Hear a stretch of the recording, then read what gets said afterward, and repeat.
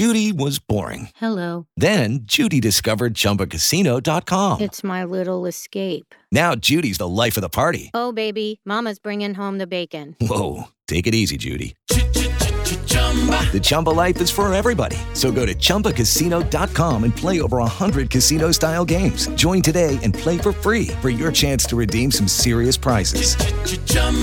ChumbaCasino.com. No purchase necessary. Void where prohibited by law. 18 plus terms and conditions apply. See website for details.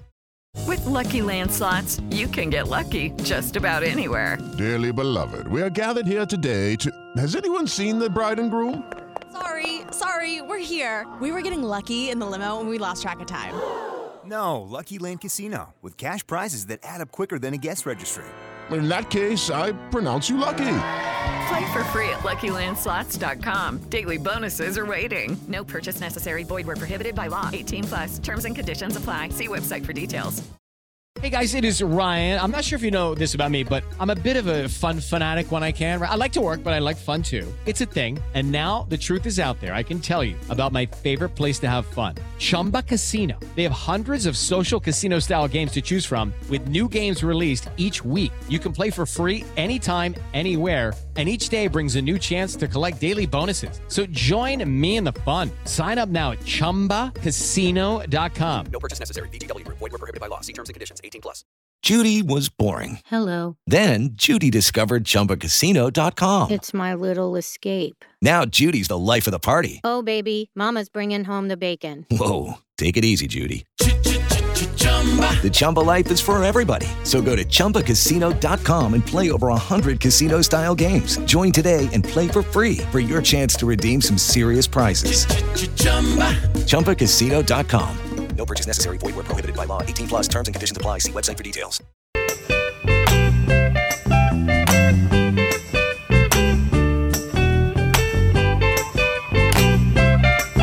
The Morning Huddle with David Hurlbut. Weekday mornings at 8. Hey, where did we go?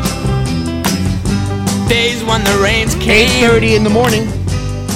Friday, January 8th. I hope your 2021 is off to a great start here, folks. Go Fast Energy Drink hotline and text line if you have a question for me or my next guest. 303-831-1340. Call or text. Jake's on the phones. I've got the text page pulled up in front of me, and he usually tells me anyway what I've missed, so we've got you covered. Okay, it feels like it's been a long time since we've really chatted because the last few weeks have had all these holidays in there, short weeks, but here she is back in her third segment on Fridays. LLV, editor, MileHighReport.com. Good morning, my friend. Good morning. The idea of getting back to some normalcy sounds really good. I think we'll all take that right about now. Oh my goodness, there's that laugh. That makes the day better. Lori, I've got so much for you, so let's start rolling here. Just give me a thought or two on the field, how the Broncos ended the season, how you feel about Vic, how you feel about Drew Lock, that sort of debacle at the end of the game against the Raiders, taking the timeout, giving them time to set up. How did the Broncos finish the season for you as a team on the field? Yeah, I was really disappointed, honestly, because I thought, to finish that way after fighting through that game was such a disappointment. Mm-hmm. It was I wrote in my post on Monday that, honestly, I think that loss hit me more than any other this year just because I hate the Raiders. Sure. I hate losing to the Raiders. I would have been fine losing and, finding the silver lining in the better draft pick. But to, be so close and to then just kind of give it up because you can't manage the clock. And I blame Vic for that timeout a little. We can talk about that if you want. But I also, Melvin Gordon going out of bounds twice. You're a veteran. You know what to do. Run out the clock. Right, totally. And then, in that timeout there on the fourth down, or on the 2-point conversion, I can totally see where it happens. They score. Vic knows they're probably going for 2 to win, so he is getting prepared for that, and he is focused on the defense. He's talking to his guys. He's looking at the defense. He doesn't know that the Raiders are in mass confusion and that they can take advantage of that. But that's partly because he's calling the defense so much. So I think the lesson in that one is either he needs to give a little more leeway to, letting Donatel call that stuff, trust him more, or he needs to have someone else paying attention so that he doesn't miss that opportunity, because that was a huge opportunity to miss. So I just felt flat after that loss. I know. I hear you.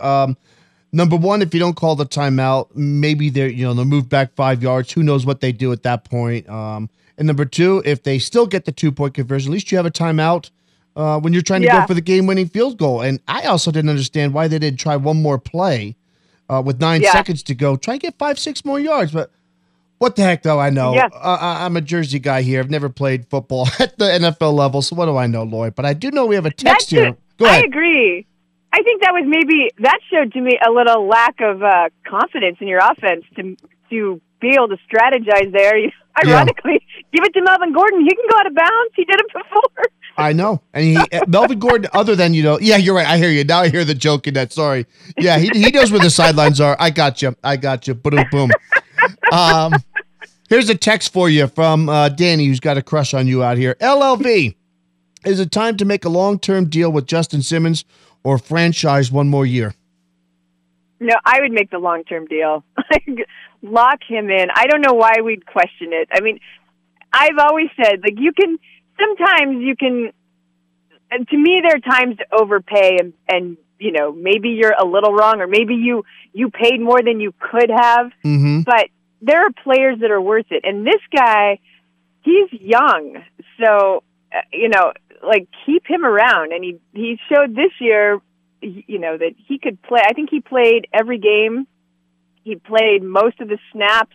There were a couple games I think he played all the snaps. And he made plays all year, even on a terrible team. I mean, good defense, though. So I would lock him in. I would do it now. Okay. Which they can do now. The season's over. You can start negotiating. Let's get on it. But you need a GM to start that. So here I'm looking at the 5 candidates. All the Denver Broncos. It's like a soap opera. Here are the 5 candidates I'm looking on denverbroncos.com. Terry Fontenot from the Saints, Champ Kelly, who's got a little familiarity with the organization, George Patton, Brian Stark, and Dave Ziegler. Who do you like out of those 5 to be the new GM? I have to say, I don't feel like I know each of them super well. I'm not a big Ziegler's the Patriots guy, right? Correct. Yeah, so he's a no. Champ Kelly, I do like. I mean, I think he's the 2 organizations that I know hit a little bit of what he's done with them with Chicago and with the Broncos. He was around to help bring in Peyton Manning and to get all those free agent signings in 2014. And I think, that shows that he has an eye for talent, and he, had some good gets at Chicago. And of course, I'm sure his familiarity with Vic would be good, with just the Broncos organization. I mean, I think sometimes that gets overplayed a little bit about whether they have any connection to your franchise, but it's not especially, I think in our scenario, it's probably really good because you got to come in eyes wide open with the owner situation being what it is. And so I think that, that gives him some advantage there. Just, he knows the Pat Bowlen legacy. He knows the drama probably, or is very familiar with the family. And so I think he'll be able to handle that better than maybe a GM who isn't familiar with the Broncos. Talking with Lori Latimer Volkman, editor, MileHighReport.com, a great website, everything Broncos. Were you surprised Elway made that move? Do you think he was kind of pushed to make that move? What are your thoughts on Elway taking the president title and no more general manager? Hey, it's Kaylee Cuoco for Priceline. Ready to go to your happy place for a happy price? Well, why didn't you say so? Just download the Priceline app right now and save up to 60% on hotels. So whether it's Cousin Kevin's Kazoo Concert in Kansas City, go Kevin, or Becky's Bachelorette Bash in Bermuda, you never have to miss a trip ever again. So download the Priceline app today. Your savings are waiting. Go to your happy place for a happy price. Go to your happy price, Priceline. Yeah, I was surprised. I I wouldn't have been surprised if this happened next year. Mm-hmm. You know, I certainly thought that Elway might be getting tired of being GM, might be tired of just sort of being associated with this when it's been hard to kind of get back to the winning tradition. But I would have thought he would have wanted to wait out his contract and Elway's a fighter too. I mean, he's a competitor. Oh, so sure. I didn't see him giving up until he had kind of gotten it at least back on the right track. And this year was such a unfortunate year to do that for anybody. And it certainly didn't turn out well for the Broncos. And so for Elway to leave now, I do not think it's his choice. I think he was definitely encouraged strongly. I get you. I hear you. I'm on the same page with you there. Okay, Lori, you're not in Denver, but of course you're dialed in. You're plugged into everything Broncos. All the talk here, like the last 12 hours or so, is pick up the phone and see what the Houston Texans want for Mr. Watson. Do you pick up that phone? You interested? I am. Did you hear that in her voice, Jake? I am. It's like, would you like a date with George Clooney? Yeah. Uh-huh. Yeah.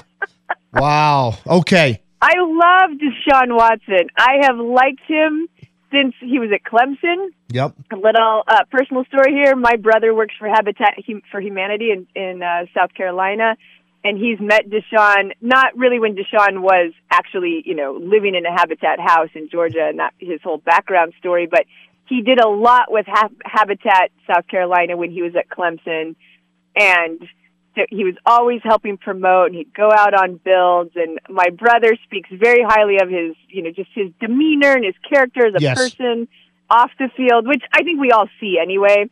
Mm-hmm. And watching him on the field, and I've always felt sorry for him. I would love to have him in Denver. I hope for his sake he gets out of that debacle, or at least the Texans fix their debacle, because he is too good of a player and a person to be in that hot mess.